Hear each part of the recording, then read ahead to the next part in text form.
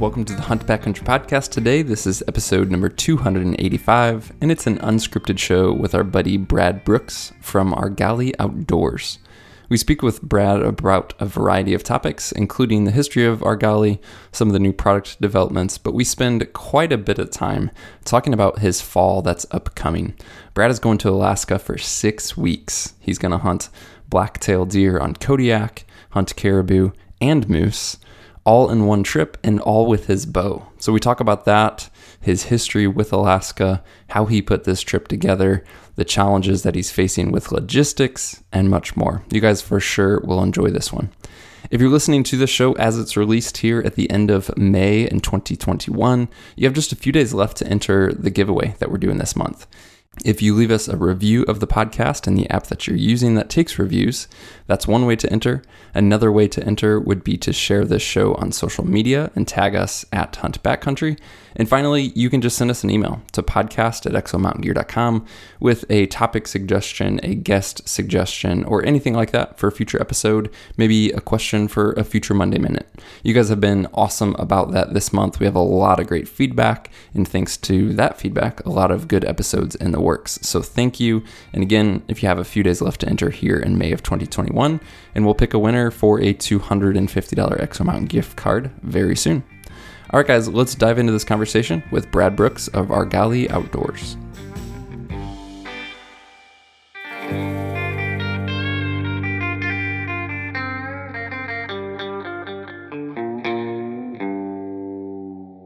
Brad, welcome to the podcast, man. Thanks for joining us today. Yeah, thanks for having me back. It's been a while.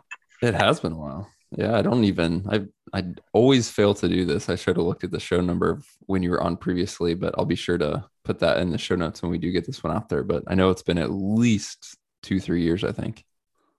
Yeah, I know. I think Steve and I have each had at least one kid. There you go. That's how you measure everything. Yeah, that's funny. I wanted to start with a super random question. I don't know why I thought of this morning, but I was like, oh, it'd be a fun question to ask Brad. What is the most recent gear item that you've personally purchased? And by that, I mean, you have an opportunity to test gear, and like, I know you have like some brand partners and probably get new gear on a regular-ish basis, but it's something that like you picked out, threw down your money for recently. What comes to mind there? Wow, that's a great question. I'll preface it by saying that I actually like to buy my own stuff too. What is something I bought recently? I was also intrigued because you have a long history of hunting. It's not like you need anything, right? So I'm curious, like, what made Brad Brooks pull the trigger and buy something? Well, I bought a few things recently. I think one of them is kind of boring. And it probably will only appeal to turkey hunters, but I bought a pair of Avian X decoys. Okay. That have been really good for turkey hunting this year. Yeah, that's a great question, Mark. What else did I buy here? I've got one. I did buy a Vapor Trail rest. Okay. Like their Gen 7. I don't even know what model it is, like the Gen 7 limb driven rest. And I really like it, actually. So, do they still have that like drop down arm? Wasn't that Vapor Trail that does that, where it comes out from the side and it kind of drops down? Yep. Yeah. I don't know. The Vapor Trail, like, this is not, I have no affiliation with Vapor Trail, but like the simplicity of it is what drew me to it. And I had another brand of rest, I'm not going to name, that failed on me twice in a 6-month period. Like just didn't drop away. It was a cable driven rest, and I don't know why I didn't switch to a limb driven rest for so long. And then, so I switched to, I'm like, first of all, I'm getting rid of cable driven rest. And personally, I'm like, it just seems like a much simpler, it's easy repair. And there's a lot of like, probably, I haven't tested every model out there, but the simplicity of the Vapor Trail was just like really intriguing to me. And so started shooting it last year. I had one last year that I picked up, and then I liked it so much because I haven't had any issues with it. Not that I've tested it extensively, but I'm like, I really like it. So I just bought another one. Nice. When you said rest failure, it brought something to mind, and maybe this wasn't you, and I'm getting people confused, but was it you that I think a coos deer hunt and you had a rest failure? What was the story there? Like a giant coos too, like That's not what I like an thought, average yeah. coos. It was like a big coos. Just I mean, just like the I was like, you tell the story, it's just like it's Just heartbreak. Sorry to bring it up, Brad. Like, if you're still bitter and sad, I'm no, sorry. I'm not bitter. I'm just like sad because I can just see this buck. So the story is like just couldn't get a shot for a lot of days, and then finally like things kind of came together, and there had been a really big rainstorm like maybe a day or two before, and so my bow got really wet, and I made what seemed like an untenable stock on a buck. It's one of those where you're like, I'm gonna get aggressive, but the chances of this working out seem fairly low, but I'm gonna do it anyway. And that's what I did. And next thing I know, I stand up after crawling for a little bit, and like there's the buck 50 yards in front of me, facing like quartering away hard with his head down in a bush, like perfect scenario. Like doesn't know I'm there. I stand up. I have all the time in the world. Draw back, and then like the crazy part about the story though is that as I draw back on this buck, so I've already ranged it. I look uphill, so imagine this buck is in the bottom of a small draw, and I'm on one side of the draw. And as I'm looking down, like aiming down on this buck, uphill, I catch some movement. There is a bigger coos buck above this big buck I'm looking at, maybe 30 yards above him, who also doesn't see me. And it was like there was this moment where I was like, like, holy crap, that's a bigger buck. I should shoot that one, but I'm already at full draw. I don't know how far that buck is, and I'm not going to guess. So I'm like, nope, you better just shoot the one that's like 50. It was 51 yards. And so I just like settled my pin and had all the time in the world, felt great, and just, released and heard this like whack, like right as the arrow kind of came out of my bow, and the rest just didn't drop away. So I just see this like, the back end of my arrow just kind of making these big loops, and it just misses by a mile. So anyways, maybe if I had, the rest had fallen away, I would have missed anyway. I felt great and the shot felt great, but it was definitely like one of those moments where you're like, you definitely don't want your equipment failing in that particular moment. Man, that's tough on a big buck like that. Was that, it sounds like later into the hunt. I mean, you talked about it had been wet multiple days and yada, yada, yada. Did you get a chance to fill a tag on that hunt? No, I actually I did. So it was late in the hunt. The last minute of the last day, we were walking out, and there was a really small coos buck at like 31 yards, who was also oblivious to my presence. And he was like, he was tiny. And I came to full draw on him just for practice, but I didn't feel like shooting him just because he was such a tiny little guy. So yeah, I felt like I could have filled that tag pretty easily on that buck, but didn't want to. So anyways, I went home empty handed on that trip. And immediately afterwards went and bought a new rest. Yeah, no doubt. Oh man, that's tough. Well, we totally skipped an introduction and a background, so I guess we should back up a little bit in case there's listeners who aren't familiar with you. But what's the elevator pitch on who is Brad Brooks? Oh, I don't know. A guy that, because I know you love questions like this, Brad. Yeah. I hate talking about myself. I have a company called Argali, and we do make some gear and make some film content. And I live in Idaho, not too far from Steve. Yeah. I don't know that I know like your full background because I've known you for a few years and we run into each other at shows and stuff like that. But in terms of kind of like your start in the quote unquote industry, Argali originally was kind of a dealer, a seller, not a product manufacturer of your own goods, but sold boots and packs and other gear, right? That was the start. No, well, the start actually goes back more than that. We were just a content originally. Honestly, like there was no company. There was no like that was not the intent. Honestly, it was my business partner Jason and I literally just wanted to make one film. Like that was the thing. There was no like, hey, we want to have a business, and that wasn't it. We were simply trying to tell one story. And then after doing that, thought that, well, that was interesting. Like maybe we should tell some more stories. There was no intent to be like a content brand, nor was there. I wish I could say like I had a direction and I knew where we were going, but I honestly didn't, is my honest answer. And then I think is like you guys can probably relate. I mean, I think just because I don't know, don't know the reason why, but we ended up getting a lot of questions about gear. And at some point I was like, well, maybe there's like a business here in just sort of like a curated retail experience. And so so we created an online store that was strictly retail. And yeah, had like a curated, I'd say there's like a curated amount of products we sold.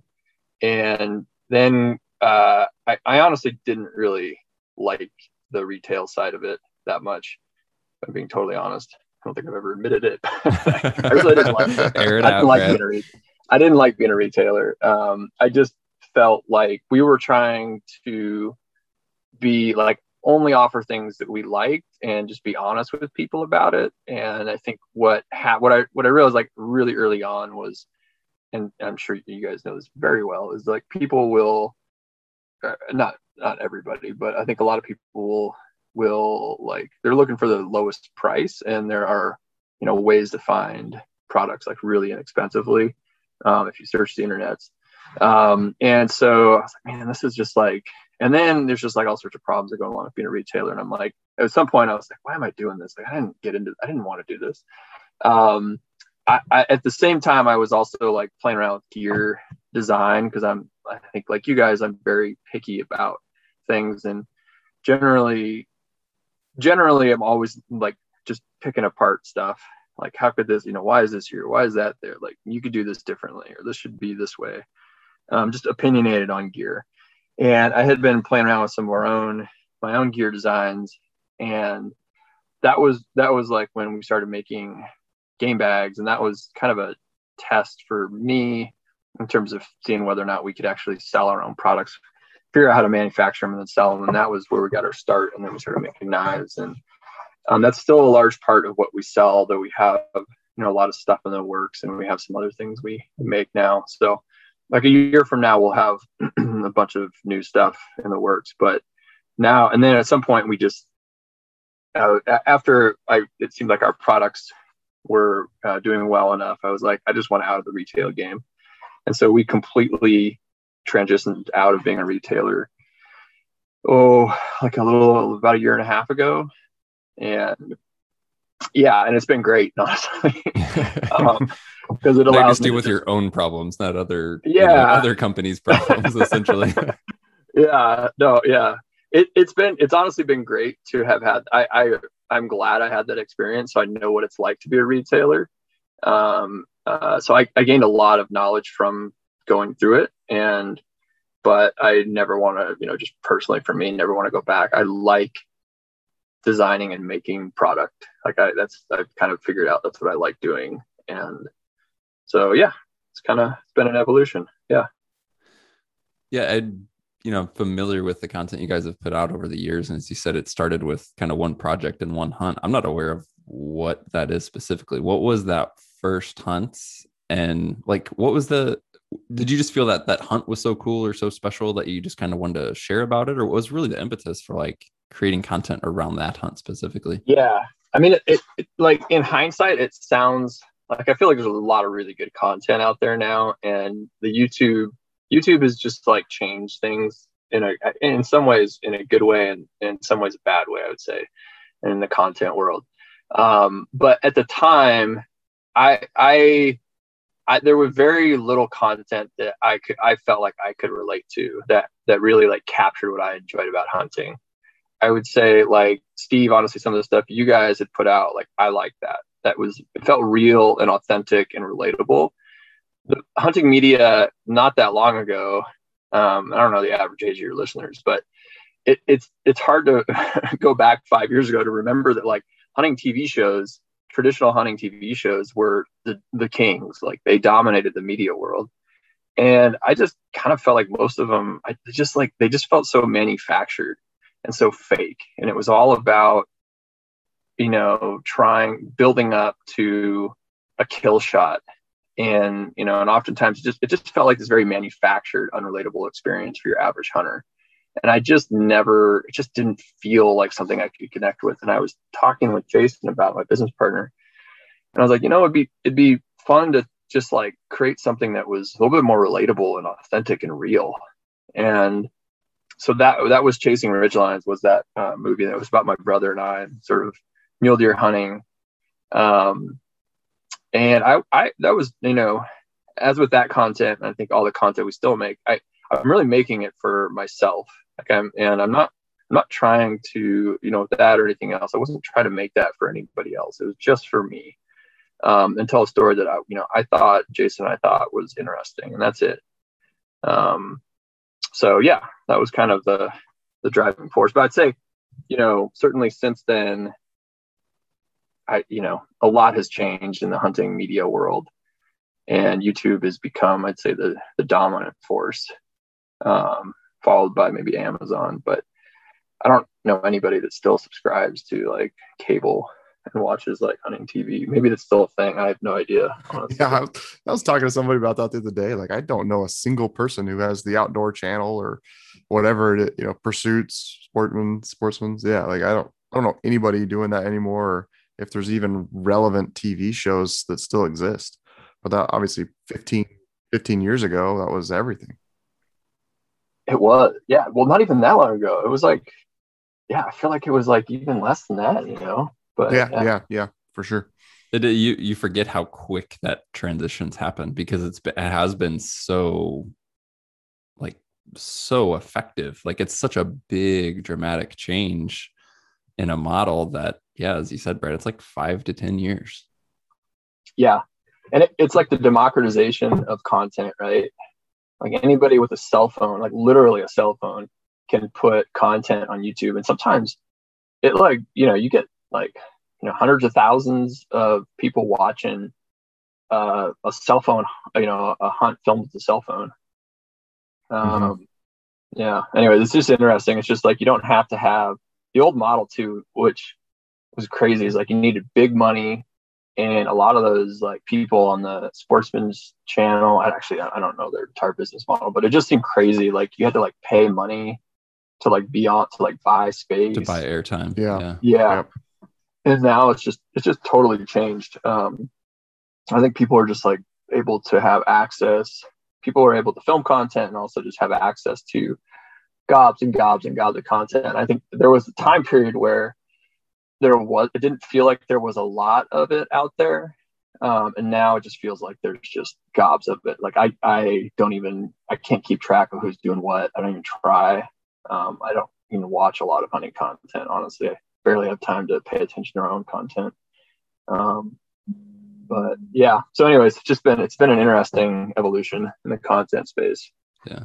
I feel like you're the content that you guys put out's pretty like consistent. Like, you are who you are. And as you said, you do things a certain way. And part of that's not, I think, chasing the algorithms, right? Because if you look at like YouTube and optimization and trying to like really grow, there's certain things you should do from a content perspective. And that's everything from the type of content, the length of the content, the titles, the screen, what have I drawn a blank on the name? Like the cover photo, for example, of the video. Yeah, thumbnail. Yeah, I don't see you guys like kind of playing that game to optimize, but I'm very curious. Have you seen,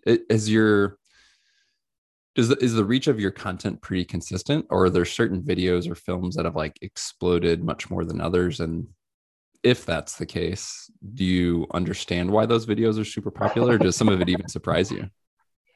It's almost like you're asking the question that we talk about at like every marketing meeting we have. Uh, I don't understand YouTube or what's popular. I'll be like totally honest. I don't get it. I feel like some of our best content is our turkey hunting content in terms of just like rad shots of like, rad shots of like turkeys and cool stories. And it does like consistently the poorest.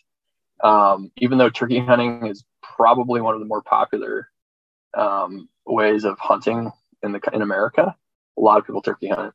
Not necessarily in Idaho, but like across the country, like it's a very popular thing. And yet it does very poorly.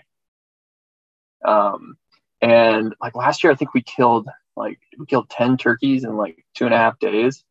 So, but that content just does not do well, even though the interesting thing about YouTube is like, I think across the board, like your subscribers are not the people that are viewing your content the most. I think it's pretty common to have like 75% of your views come from non-subscribers. So like, we have tried to figure out like, how do we get people to like see the content we're putting out? And like, I don't understand it. I try, we put some effort into it. But I honestly don't understand it. I'd say the content that does the best for us is like mule deer and elk hunting, anything mule deer and elk hunting related.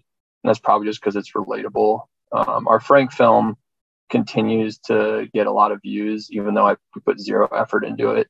We really didn't put any effort into like keyword optimization or thumbnail optimization. We didn't do anything. And I think in some ways that just speaks to the fact that like it was just a relatable, or not a relatable hunt, but there's something about that story that seems to connect with people. And I think like the one thing I realized is like the personal stories that accompany the videos are, to me, they're important, but I also think the people watching content like that as well.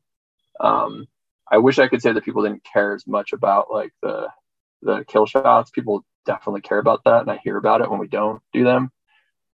Even though I personally push back against that idea that you have to have that for a good video. I think there is a common I don't know if it's an agreement's the right word, but common like understanding or acknowledgement that people that make content is like, well, you gotta have that. You gotta have the kill shot. And I still continue to think that that's just kind of a shallow assumption. And I don't think that's always the case, but it's certainly, we go back and forth on whether or not, when and if to put those kinds of shots in there. And for sure it helps increase engagement and views. But I come back to like the content we make, like I'm not necessarily making it just to, get 1 million views. We're making it for ourselves and tell a story and a message. And if that doesn't garner as much views as like a, top 20, kill shot highlight reel, like I don't care. I wonder if those same people that like feel a film or video requires a kill shot feel the same way about their own hunts. Like, are they personally wrapped up in that themselves? Do they miss part of the experience if they're only concerned with that? That's a good question. I don't know. I don't think we're the right guys to discuss it, because I don't think any of us here are like, that's what it's about. So yeah, I don't know. It's really a pointless discussion amongst us. So part of what we want to chat about was Alaska, and you've been in Alaska for different species on different trips, but I heard about what you kind of threw together for a plan for this fall. I was like, holy smokes, this is going to be an awesome adventure. So number one, tell us what the plan is, but two, like what's the background of how did you put this together? Why did you put this together? And I just want to hear about it. Yeah. So I am going to be spending 6 weeks roughly, just a couple days shy of 6 weeks in Alaska, doing what I'm calling like the working man's Triple Crown. which is trying to kill blacktail moose and caribou, which are, the ungulate species you can hunt unguided in Alaska with a bow in one trip. So I'm going to start off in Kodiak in late August, hunt blacktails. I'm going to fly back to Anchorage. My family's actually coming up for part of the trip. So my wife and my 2 girls are coming up. We're going to spend a little bit of time just doing some tourist stuff, fishing and, Alaska beach type activities. And then I will drive over to the eastern part of the state in Tok and then fly out into the field, hunt caribou. And then I'm going to drive back over to the west part of the state and pick up some more people and then fly out for an 11-day moose hunt, kind of on the western side of the state. So yeah, it's going to be, and just the windows, the narrow windows of flying into the field for 3 separate bush flights, making all the logistics work it's a pretty tight window when you start adding up the days. And then, so yeah, anyways, that's the plan as of now, and have everything kind of lined out. And then the backstory, I mean, honestly, I just love Alaska. There's something about it. And you guys have both been and multiple times. And I think you guys can both understand. It's like one of those places where once you go once, if you are the kind of person that likes just experiencing new places and hunting new animals and big wild country, there's just really nothing on par with Alaska. And I just, so I selfishly want to spend as much time up there as I can while I can. And a hunt like this it's complicated. It's difficult to pull off. It's a lot of time. It's a long time to be away from my family. It's a lot of time to be away from work.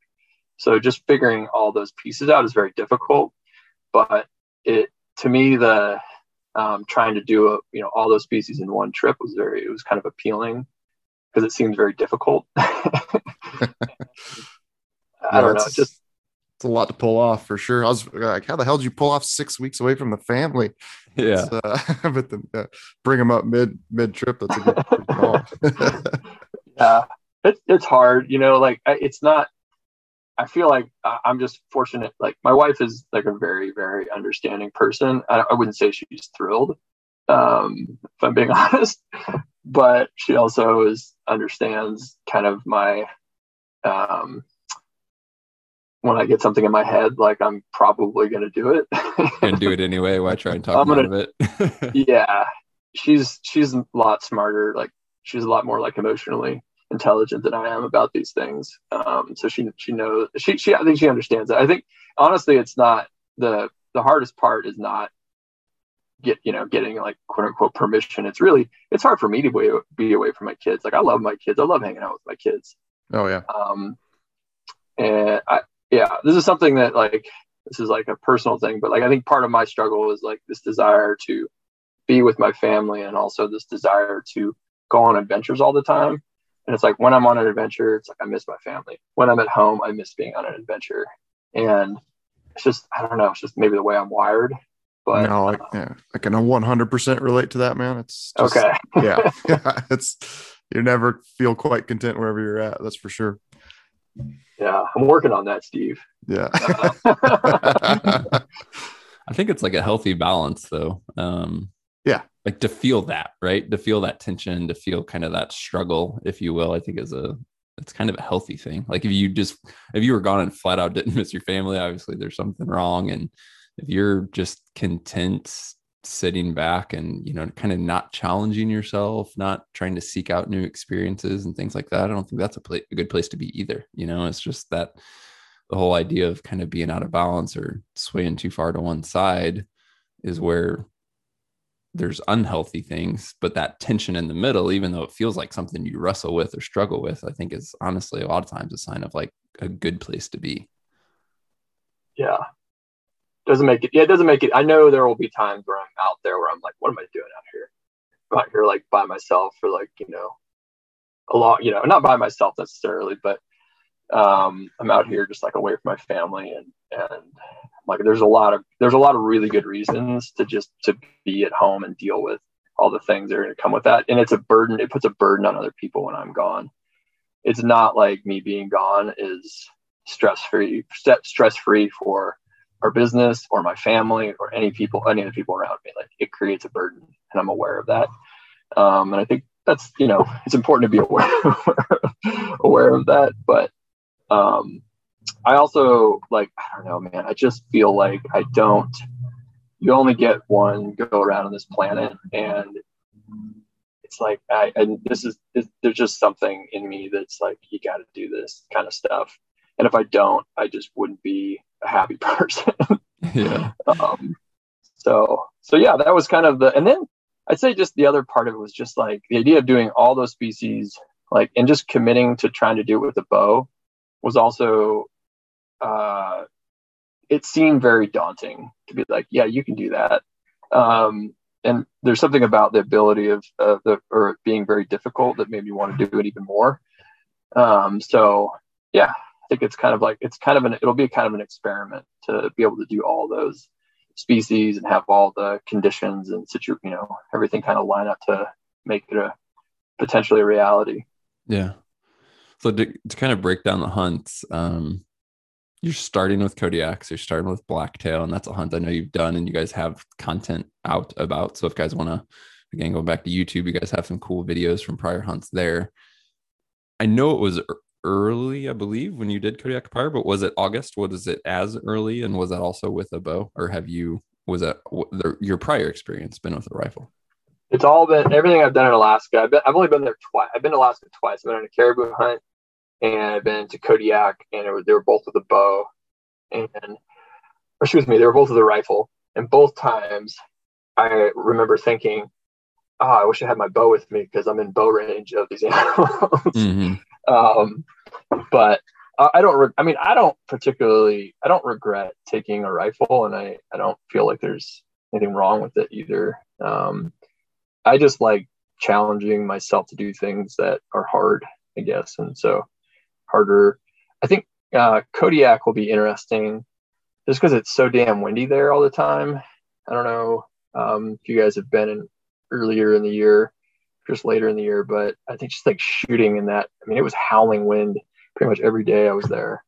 So I just think shooting in the wind is going to be interesting. Yeah.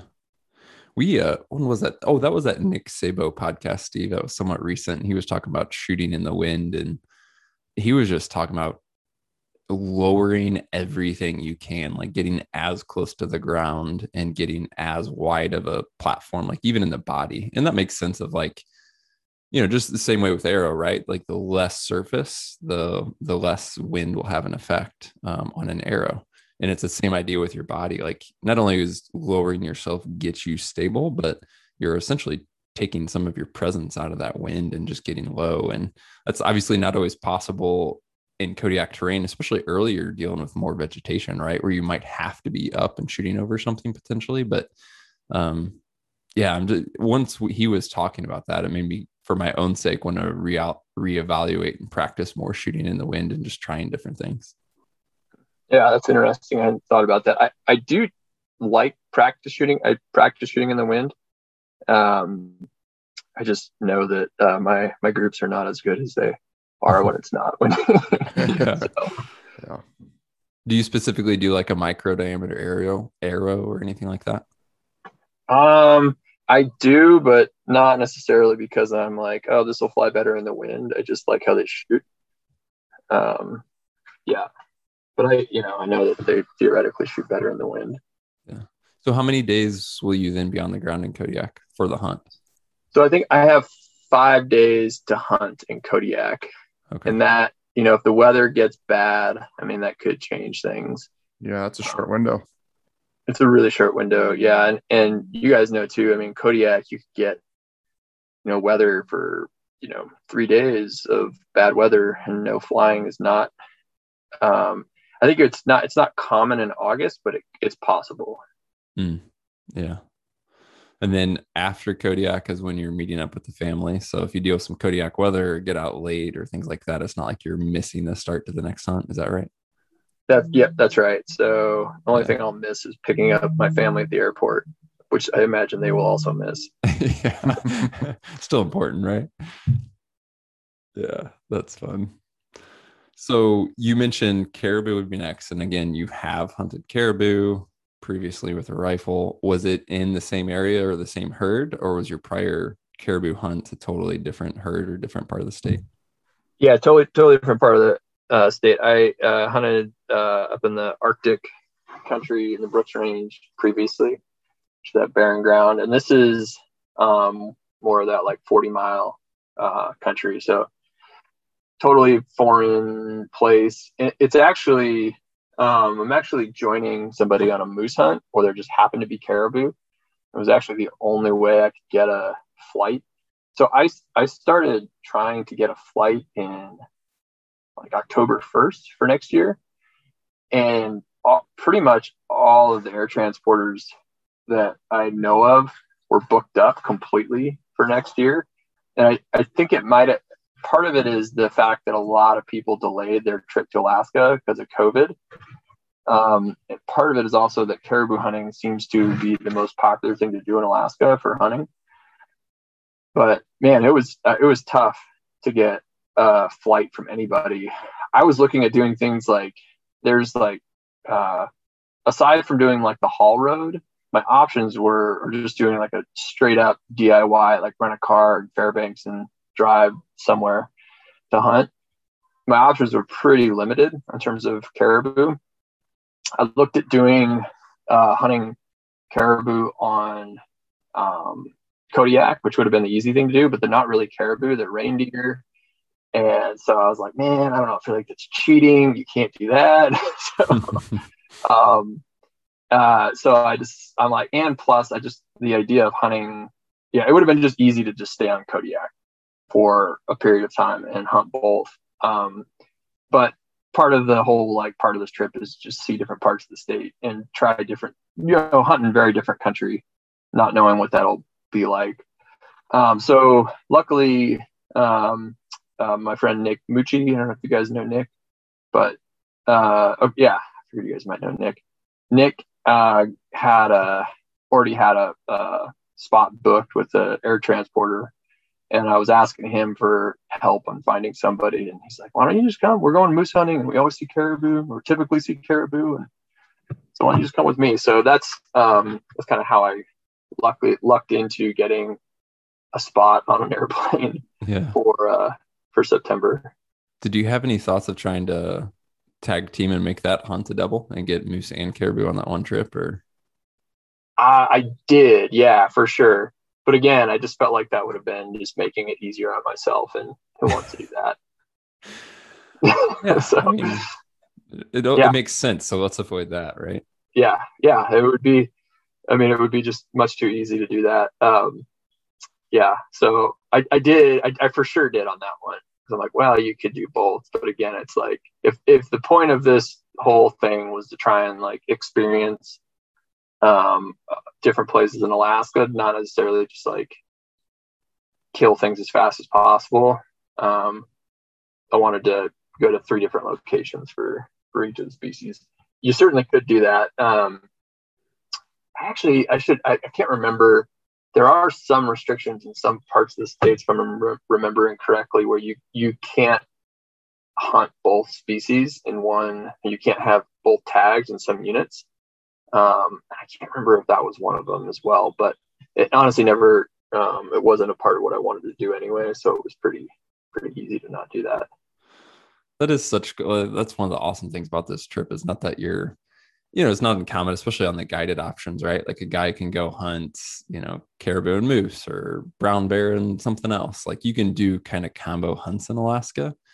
The guys who go to Kodiak can do goats and deer. Like there's a ton of options like that. But the fact that you're separating it and just seeing more country, because obviously we talk about Alaska as a thing, but within Alaska, it's obviously huge. There's diversity, there's different experiences, different, from a terrain perspective, as well as even like different herds of caribou have different behaviors, things like that. So you're kind of just like getting the full plate versus just like jamming everything together, which is neat.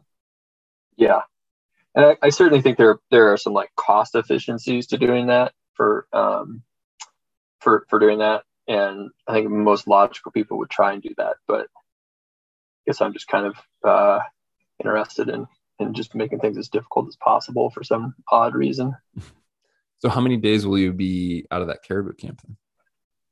So I have this is going to be the shortest window I have. I think I have 4 to 5 days of hunting max. I think 4 for sure. And then, weather there is actually also a fairly significant concern because I have a pretty tight turnaround to get, all the way back to the western part of the state, deal with any meat I might have to deal with, and then hop on another plane.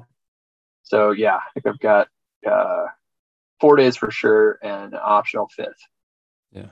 I was going to ask about the meat thing because bouncing around, staying up there for so long, was logistically like you're trying to get all the meat back to a central point, or you basically kind of leaving it with someone in the area of the hunt and then shipping it. I didn't know what the plan was there, but how are you piecing that together? Can you say that one more time? My phone started ringing, my cell phone, and it connected to my. Oh no, you're good. Yeah, go ahead. Yeah, just the logistics of meat is really interesting given that you're in these different regions of the state. Are you trying to get everything back to like a central point and get all of it home together from there? Or how are you trying to put that strategy together just for those practical logistics? Yeah, so that's honestly one of the more difficult logistical questions I've been had to figure out. So I've done 2 things to make that easier on myself. I've already figured out a butcher shop that will hold my meat. So I will bring, if I end up killing a blacktail in Kodiak, I will bring that to Anchorage, and then I have a place there that will just do like a basic like butcher and not freeze dry, vacuum seal on that deer, and then we'll hold it. And then same thing with caribou. So I will bring it back to Anchorage, have them hold it. And then the second thing I did was I became what's called a known shipper with Alaska Airlines. I don't know if I've talked to you about that.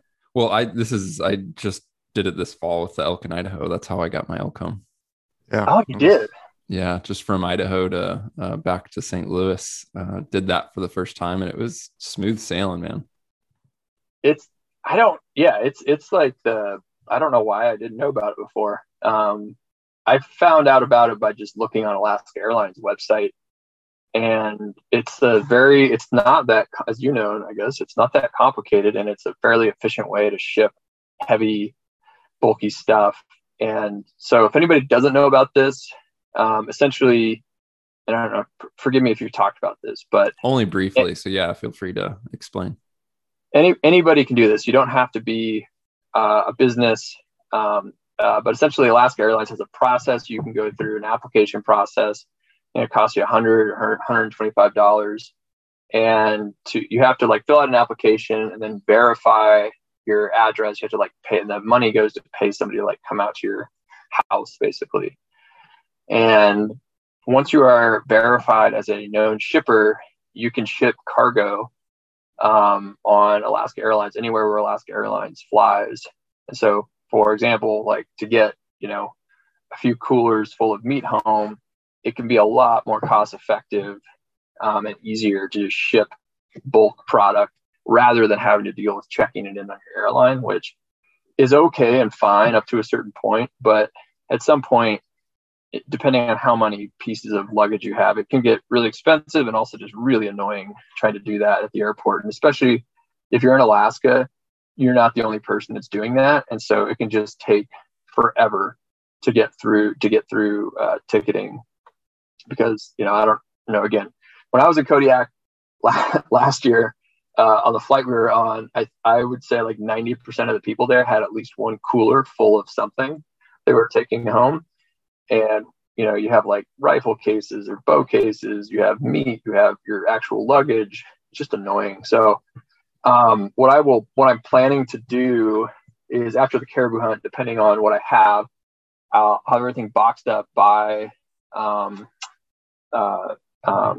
butcher. It'll be frozen. I'm going to put it in coolers. So I'll just plan to go to Walmart, buy a few coolers, have it all put into coolers. I'm going to drop it off at the airport and have it shipped back to Boise, and then I'll have somebody pick it up for me. So that meat will be taken care of. And then I'll do the same thing with the moose. Just use my known shipper ability to just drop it off the airport. And it is pretty easy. I haven't done it a ton, but when I have, and I don't know about your experience, Mark, but it's a pretty simple way to just like ship a lot of weight. So did you register then just as an individual when you mentioned like your home address and all that? Yeah, I just did it as an individual.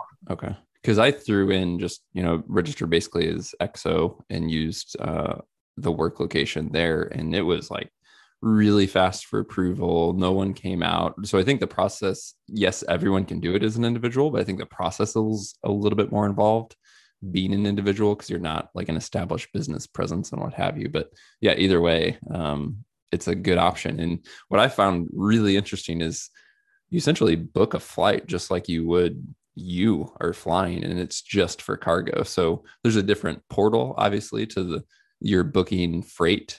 But you just see like Alaska Airlines, for example, you see their commercial flight schedule. You can pick the specific flights, just put in the information on the quantity of the pieces and the weight per piece, and you get a price up front. And yeah, I was impressed with it the one time I've done it now. Yeah. It actually is like shockingly simple. You just like put in the weight and dimensions of your boxes or your cargo, and then and then I'm also using it to ship stuff up there, because for that long period of time, just like food, you know, arrows, like everything, I'm shipping as much as I can in advance, so I don't have to deal with it at the airport. So anyways, it's a handy little thing. And if you're in it, well, you have to renew it every year, I think, or something like that. And if you're headed to Alaska and you think you might, you know, if you're going with some buddies, I think just having one person do that could be worth it if you can kind of figure out the cost and whether or not it's worthwhile. But I think it is if you're going to be shipping like multiple animals back, or like an entire moose or multiple moose. Dude, I didn't even, when you mentioned shipping up things up there, food, arrows, etc., I didn't think about essentially living off of backcountry food for 4 of probably 6 weeks, you know? Yeah, that's been one of the things that I've been really wrestling with, because I'm not, you know, when you're moose hunting, it's like I don't need a super calorically dense diet, because you're not pounding the ground moose hunting. So just trying to figure out like diet has been a little bit of a chore. And also just, you know, what do I need? I don't want to just eat bars and freeze dried meals for 4 weeks. Sounds awful. So yeah, for a week or even 2 weeks, that's fine. But like 4 or 5 weeks, like it's going to get a little old. So anyways, that's something I've been wrestling with it. I've pretty much got it figured out by now. What are some of the things that you're doing different for this compared to your, you know, average backcountry hunt in the lower 48 from a food perspective? Like, what are some of those changes? I'm taking a little bit heavier, but real food. So like fruits in particular. So dehydrated fruit that I probably wouldn't take on a normal hunt. So like apricots, like dried apricots from Trader Joe's. Love those things. I wouldn't pack those on a backpack hunt because they're heavy. So I'll take some of those. And then I'm taking things like miso soup packets, which aren't necessarily heavy, but it's a luxury item that I probably wouldn't take normally. But taking some of that for like salt. There's some other like mineral content in there. And then I don't know if you guys have heard of Athletic Greens. Mm-hmm. It's a product I'm going to be trying out on this trip just to make sure I get some, again, something I normally wouldn't take, but I'm going to take on this trip just to make sure I'm kind of getting proper nutrition. And then I'm also taking like nuts, like almonds. Like I normally wouldn't pack almonds around, but I'm going to pack. Yeah. So just like a little bit more real food and not entirely dependent on freeze dried meals. You mentioned the phrase luxury item, which just made me think, is there a Brad Brooks luxury item on a normal backpack hunt? Like, so lower 48, or you're going into the Frank is, it's always interesting to me. Some guys do certain stuff. I'm like, I know this doesn't make sense. And I know, like from a weight perspective or whatever, but like, this is my thing. And so is there a Brad Brooks luxury item? No, I don't think so. You're too hardcore. No, not that. I just I'm just too much of a weenie to pack the weight. I think food is my luxury. Food is my luxury item. So I might pack like a chocolate bar. But I don't know. I guess it's kind of subjective, because you could say that a wood stove on like a cold hunt is a luxury item, but I consider it kind of necessary for my mental attitude when it's really, really cold out for days on end. But yeah, I think food is like the one thing I pack that could be actually, okay, I take that back. Maybe my inflatable pillow could be considered a luxury item. I think it weighs in 2 ounces. Yeah, so, 2-3 ounces.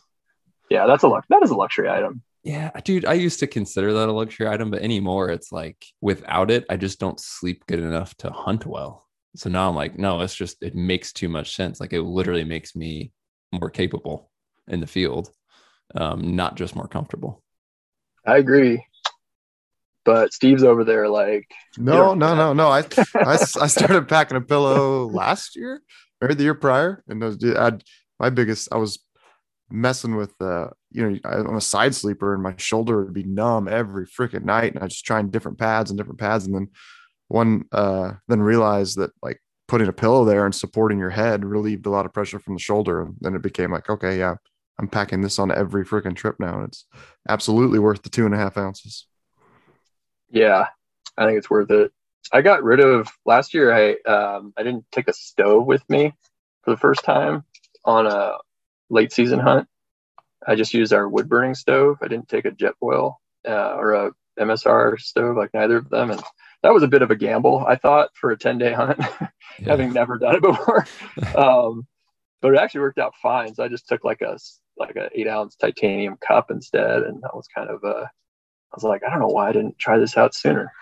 But that worked pretty well too. So I don't know. I don't know what luxury is, but it's always personal. It's super personal, and I think I just don't like packing weight around. So, but yeah, I guess maybe a pillow. I need to be able to sleep, and I've frozen. So like a good sleeping bag, a pillow, and a good pad are like really, really important. I'm the same way as you, Mark. It's like I just am not. I don't know. Maybe I get impatient. When you get tired, you start doing weird things that are subconscious. So I try to make sure I get sleep when I'm out there. And so those could be considered luxury items, though, by some people. Yeah. Are you changing up sleep system at all for Alaska? Or, it typically comes up a lot from guys who are like, well, is it okay to use a down sleeping bag in Alaska? That type of thing. So have you changed any, whether it's sleep system or just other gear stuff specific that you would highlight as a difference for this trip because of where you're headed versus kind of your standard stuff? I've thought a lot about it. I don't know. No and yes. I guess a couple things I'm doing that are maybe they're a little different. The hardest part I've been trying to figure out is like one pair of boots for all the different environments that I'll be hunting in. Like, I'm like, man, so I'm trying out some boots this year that I've never worn before. So I don't know how it'll work out, but I'm trying out some Schnee's boots that seem to be kind of the right balance between like a rigid sole, but not super heavy, but also like I can, slog multiple days of pouring rain out in. Yeah. So that's been one thing. Yes, full leather boot. Yeah. And let's see. So that's one thing that's probably a little different. And then sleep system wise, I am actually running taking a new sleeping bag, but I am taking down bag with me, and then just I'm taking an insulated pad. Not that I need an insulated pad, but that I just know that if it does get cold, I'm taking a warmer bag, and I know that I won't have to worry about my pad causing me to be cold if something unexpected happens temperature wise. What is warmer for your warmer bag? What's the rating on that? It's a 30-degree bag, Okay. but it's a Feathered Friends 30-degree bag, and I feel like there's just like most brands out there, I probably wouldn't take a 30-degree bag because it's it's like you guys know It's how very optimistic. Yeah. yeah. But I don't know. I those Feathered Friends bags, again, I have no affiliation with them whatsoever, but super impressed with them. I had a one that I used last year down to some pretty cold temperatures that it was like below what it was rated for, and I was comfortable, and I'm a pretty cold sleeper. So I was impressed with that. So like a 30-degree bag from them with an insulated pad, I feel pretty confident I'll be fine with down to 20 degrees or so. So we didn't hit any Argali stuff, and we're cruising on time. But tell me about, I think, the newest thing that you guys have released or is in the process of being released. Because as you said, you guys started with game bags, you've done quite a bit on the knife side, and then now you've come out with it's called the Kodiak belt, right? It is, yeah. Yeah. So tell us about that, because I saw it and I was like, clever. I like it. So the Kodiak belt, it's just a simple way of describing it. It's just a belt that can sharpen a knife. As you guys know, it's like anytime you can take something out of your pack, it's advantageous from a weight standpoint and just a functionality standpoint. And as we get asked, I don't know, at least daily, what knife sharpener we recommend, and what's a good field sharpener for your knife, or what's a good at home knife sharpener setup. So we get that question a lot, and I was like, well, man, maybe we need to make a knife sharpener. We're gonna make knives, but there's just so many good field sharpeners out there that I just didn't feel like, if we couldn't make something that was different or unique, I'm not going to just make it just because there's a desire for us to have one. So at some point I was like, man, I feel like I can make a belt with materials that can sharpen a knife.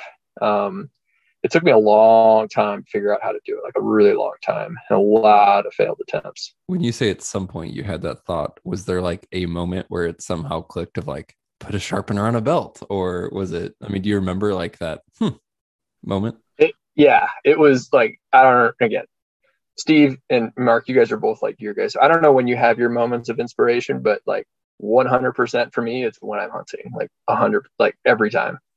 And there was a hunt where I think I was cutting something up, and I think I wiped blood on my pants, cleaned the knife off. And I was thinking about how, and I had a chunk of my leather strap out. And I just remember looking at my belt thinking man, there's gotta be a way to make a cool belt that can sharpen your knife. And so that was, but yeah, so there was a moment when I was butchering an animal, but what materials and how to make it. And then, I wanted to make it a belt that, you'd want to wear anyway. And that fit underneath the backpack, and that just happened to be made of materials that could sharpen any knife. So I wanted it to be both of those things. I didn't want it to be a product people are like, man, that's a great knife sharpener, but it's a shitty belt. I wanted it to be a belt that you would want even if you didn't care about the knife sharpening components. So just figuring that part out took a while, and then just figuring out how to make a buckle that could sharpen a knife just took a long time. And the one thing that we did that is fairly unique is we use a tungsten carbide as a knife sharpening implement. There really aren't any, well, let me just say, I'm not aware of any knife sharpeners that use tungsten carbide. And that just took a lot of research. And I'm fortunate to have one of my high school friends, a material science engineer. So I would pester him with questions about materials occasionally. And through just trial and error, figured out man, that tungsten carbide can be a really effective knife sharpener. But then like, how are you going to put it into a belt buckle? Because it's heavy, it's expensive. And there's lots of different types of tungsten carbide, and just figuring out all the materials part of it took a long time. And then, as you guys know, just figuring out the manufacturing process and making a product at a price point that people would actually pay for just took a long time. And it has like 3 ways to sharpen your belt. So like we embedded a chunk of carbide in the top of the buckle, which is like basically what most people will use it for, like 90% of the time. We've got some videos kind of explaining it. It might just sound like I'm speaking a foreign language talking about it right now, but once you see the belt, it'll make a little more sense. So we've got the tungsten carbide bar, we've got a leather strap on the side, and then on the back of the buckle, you've got an embedded plate of diamond grit. And so you can essentially like shape sharpen and hone any knife. So it's a fully functional knife sharpener. If you just need to like touch up your blade, you can do that. If you've got a completely dull blade, you can sharpen it. And it's still, pretty light at about 3 ounce belt, like all together. But it's been, and we put it on. We tried something out new, which was like to pre-sell a product, which I've never done before. But that response has been like pretty incredible on that front. So yeah. That's a lot going on all built in there. And like having just seen the photos of it, like it remains super streamlined and simple and all that at the same time. Yeah, it does. And it actually, the field testing, I've done a lot of field testing of it last year, and then actually with your guys' packs this year, and it just mirrors the shape of that hip belt buckle. So there's no pressure point. So it's I need to get some samples to you guys so you can test them out, but it creates a really flat profile. So there isn't any like bulge that pushes into your stomach, which is one of the things that always kind of drove me nuts about belts. Yeah. They always have kind of a bulgy buckle. What'd you use for like the main material of the belt itself? So the belt is it's just like a nylon. It's a blend between nylon and poly, a nylon poly blend. Okay. Yeah. The weave itself it's actually a custom weave we did on the nylon, and basically the way the belt, the webbing is captured. If folks aren't familiar with it, you really have to go check it out on our website. But it's like there's 2 vertical slots on a rectangular piece of aluminum essentially, and we cut those aluminum slots out at a fairly sharp angle, and what that does is it bites on the webbing, and you have to have the weave and the stiffness of the webbing just right in order for it to work and not slip. So that was part of what took, frankly, a while for us to figure out, is how to make the weave of the webbing, the material, and everything just right to get it so the belt never slipped. Nice. Yeah, excited to check one out, man. Yeah, dude, it's been fun to chat. We obviously covered a lot of ground here, and there's going to be a whole bunch to come from this big trip. So folks who want to check out, whether it's product stuff you just mentioned or just kind of follow along to see the content and hear more about all your plans and what's coming this fall, like where would you point folks? Probably just Instagram or a website is probably a good place. So Argali official on the grams, and argalioutdoors.com is our website URL. Cool. Right, man. It's gonna be fun to make this happen, man. And we'll have to get you on and tell some stories after the fact. Yeah, I look forward to it, and look forward to hearing about your guys' coming Alaska adventures as well. Well, there you have it, guys. I hope you enjoyed that one. Don't forget to go give Brad a follow and follow Argali, both on social media as well as YouTube, and see all the content that's to come. And obviously, a lot will be coming from Brad's fall in Alaska and that big 6-week hunt for those species. As always, we appreciate your feedback and your support of the show. If you haven't yet, hit that subscribe or follow button in your podcast app to receive future episodes automatically. And again, you can also email us directly to podcast@exomountaingear.com. We'll talk to you soon.